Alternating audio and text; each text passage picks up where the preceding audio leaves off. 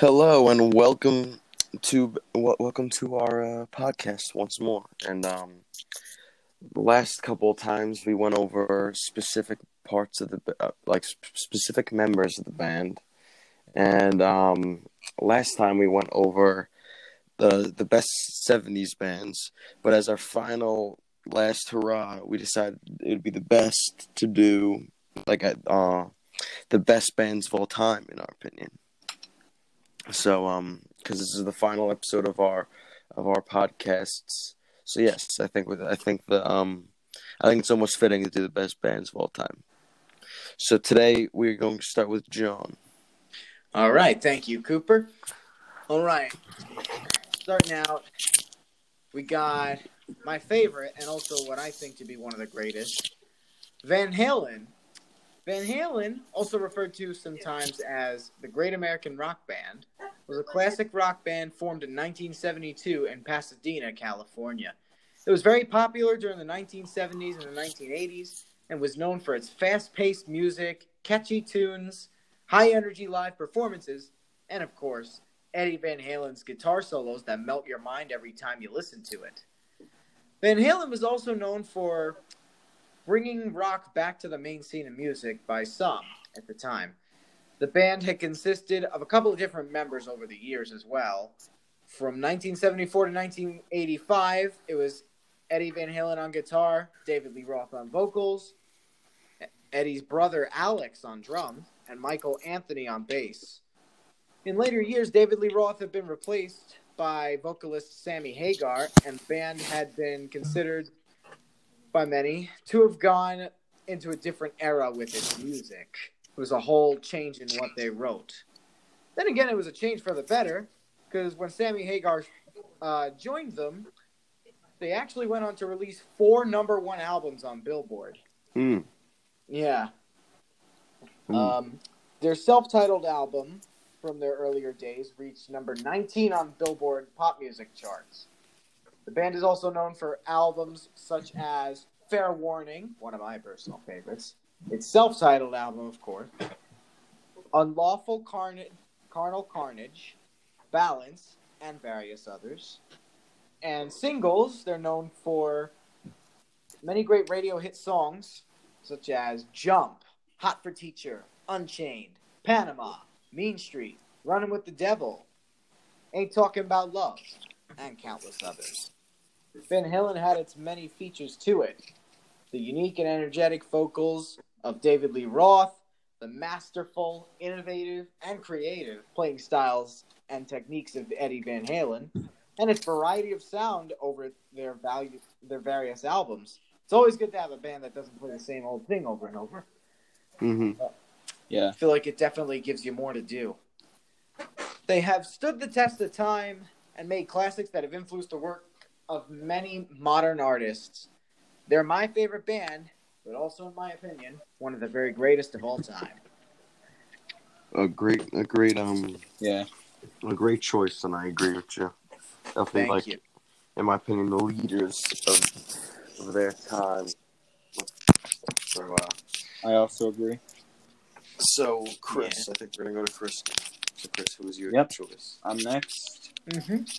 My favorite band is from the grunge era, Soundgarden. Ooh. So, brief history of Soundgarden, going by the major milestones here. So, Soundgarden formed in 1984 with the founding members, singer and drummer at the time, Chris Cornell, bassist Hiro Yamamoto, and guitarist Kim Thayil. Later, the band got Scott Sundquist on drums to give Cornell a break from drumming and singing, so he could focus mainly on vocals, but then he was replaced later by Matt Cameron. So then in 1987, 1988, the band signed a deal with Sub Pop, a new record label at the time, and released 2 EPs, Screaming Life and Fop, which later became an album in 1990. In 1989, they became the first grunge band ever to sign with a major label when they signed with A&M Records. That same year, they released their debut major album, Louder Than Love, which peaked at 108 on the Billboard 200. Also, Hiro Yamamoto left the band and was replaced by former Nirvana bassist for their Bleach era, Jason Everman, for one tour cycle. Then later, he got replaced by Ben Shepherd. Mm. So now the roster's complete. There's no more member changes. This is it. Yeah. In 1991, the band released their first major album, Bad Motorfinger. One single off this album, Jesus Christ Pose, is actually banned from MTV due to angering a Christian audience. Oh, wow. Because the song was about how people use religion to portray themselves as, like, Jesus Christ. So Chris Cornell's, like, going right after them. Then it got, like, backlash because a mainly Christian audience thought the band was, like, an anti-Christian band, too. Yes. So... Okay. yeah, it's a weird story, I know. It is a weird story. Yeah. Other notable singles off this album include Rusty Cage, Outshined, Jesus Christ Pose, obviously, and Searching with My Good Eye Closed. Honestly, in my opinion, the whole album's great, but teach their own. In 1994, they released their breakthrough album, Super Unknown, which peaked at the top of Billboard 200. Wow. And also, interestingly enough, Spoonman won a Grammy for the best metal performance that year. Really?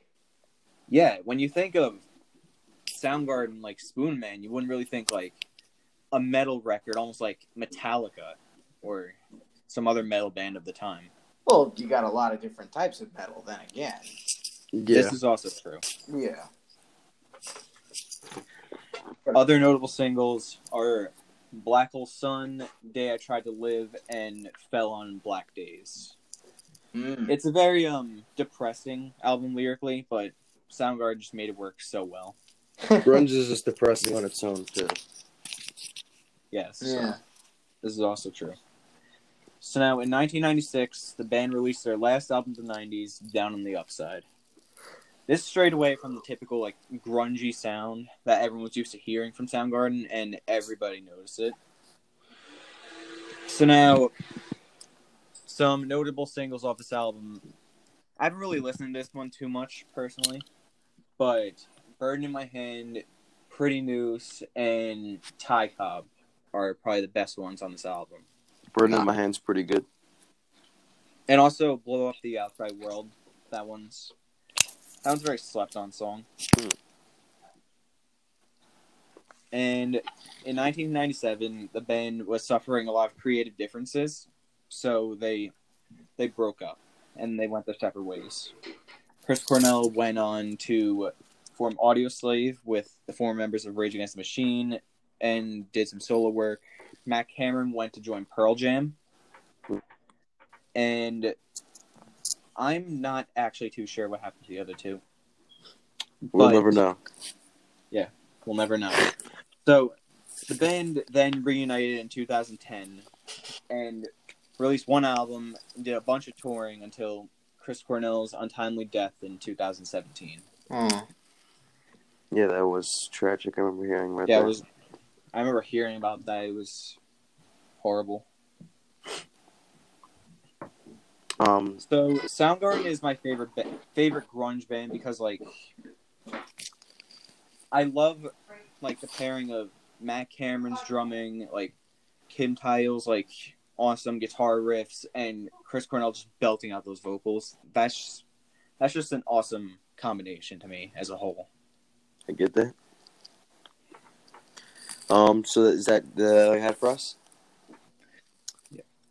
Alrighty. Yep. Mm-hmm. I guess so. Cause. Yes, sir. All right, Chris, am I ready to go up? Okay. I know I talk about My Chemical Romance a lot, so I'll be doing Green Day this round. Green Day is a rock band that was formed in California in 1987. Since then, they've released 13 studio albums, among many other things. One of these things is when they made one of my personal favorite albums, American Idiot. They made it into a Broadway show, too. It had a fully separate cast to sing and perform it on stage outside of their own recorded album versions of the songs. Even with that, they've done a lot of great albums, like the aforementioned American Idiot, 21st Century Breakdown, and Dookie are all really strong contenders for their best album, because they're all really strong albums as a whole, but the way they come together with each song, it just works really well to me. not only is the band still touring, even alongside big names like Fall Out Boy and Weezer next year, they're still making music, like their most recent album, Father of All, coming out this year. Yeah, me neither. I'm not huge on that album. It was definitely a tone shift, but it's interesting that they're still going nowadays, especially with how long they've been touring and all. I have actually that's all I got. a banner of Dookie in my room. Yeah, that was a really good album, Dookie. It is a great album. It's probably my favorite one. But I guess I'm up, and it's not going to surprise you, the band people, that I picked as my... And, I mean, I feel like mine's very true, too. One of the greatest rock bands of all time is Nirvana. Yeah. I mean, I know we talk about them a lot, but here's some more. Nirvana was originated in 1987 in Aberdeen, Washington, and it had a lot of members over time.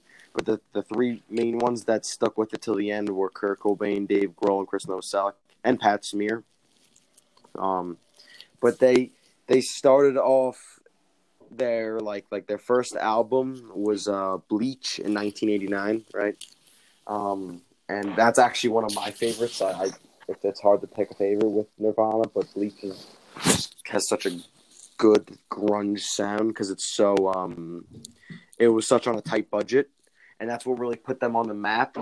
That's what people like what heard them, and they're like, wow, okay, this band actually might have something. And you put them in the Seattle sound area, and but the thing that really put them on top of the billboards was their a single from the album Nevermind, which Smells Like Teen Spirit, and that was released in 1991.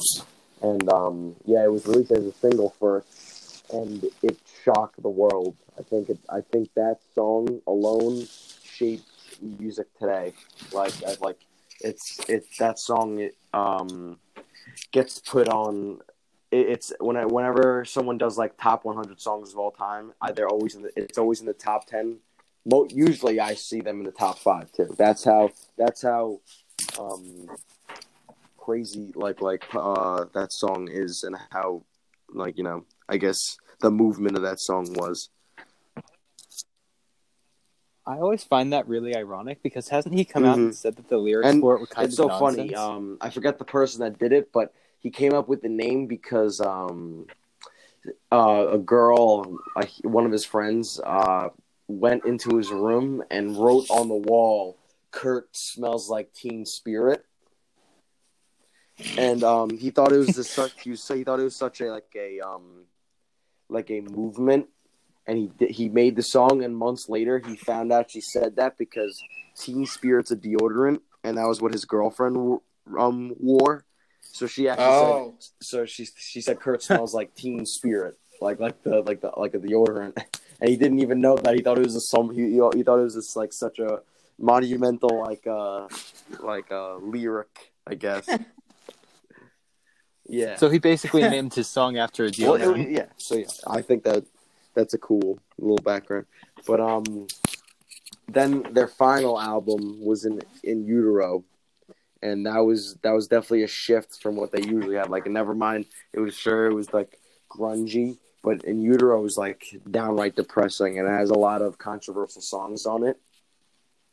But I like them. The probably most controversial on there is Rape Me. A lot of people think that's a bad song, but it's actually he actually that made that song to stand up for against the rape. Just to show, to almost to show how bad it is, to try to get the word out. So he was actually, he was a big feminist and a big civil rights person. A lot of his lyrics had to do with that. So that was their final album. While Kurt was alive. Kurt did eventually pass away due to suicide or whatever. No one really knows. Honestly, the jump to In Utero kind of makes you wonder what they would be making if he were still alive today. He said they were going to start switching to more like poppy kind of stuff, like more like right, Kristen, you see that? Yeah, I remember seeing that too. So like more popish kind of rock, which would have been so cool to see, but it's not going to happen now. But they did wind up releasing like another album, like Nirvana, it's a self-titled album, just like of their greatest hits out of all, which was good. Like they remastered all the hits, but it's sad that we will never have to see. I mean, we're not going to see anymore. But I'm a big Foo Fighters guy too. So Dave Grohl's in that band and Pat Smear. Same. I love Foo Fighters, man. They're awesome. So if we ever, Yeah, I'm also I mentioned before, I'm a big guy for My Chemical Romance, and funny I should mention that because from what I remember reading this somewhere. Billy Joel Armstrong for Green Day is actually a huge inspiration to the My Chemical Romance's lead singer Gerard Way. So I thought that was interesting. He was like a big hero to him. But yeah, the Foo Fighters are also really good to me. Yeah, they're all. Grohl always has some good because his origins from Nirvana is a cool thing. But yeah, that's what I had to say about Nirvana. I think they were one of the greatest ever, and they shaped the whole generation, in my opinion. Yeah, same. Yeah, I have to They're agree almost with like that one. the Beatles of their time. It's like they shaped Generation X. Yeah. But I think that is our show. Yeah, that's it. So, Mr. Weston, I wish you the best in life. I wish my two co-hosts that will be seniors next year the best in life. Thank you, Chris. We wish you the same. That was Cooper. Yep, you too. Chris wishes it too. Oh my goodness. Well, we wish you too. But so yeah, that's pretty much it. I wish you all the best. Stay safe. We will visit next year and have a great life, everyone. You too, guys. See ya. Yeah, See you see ya. around. See ya.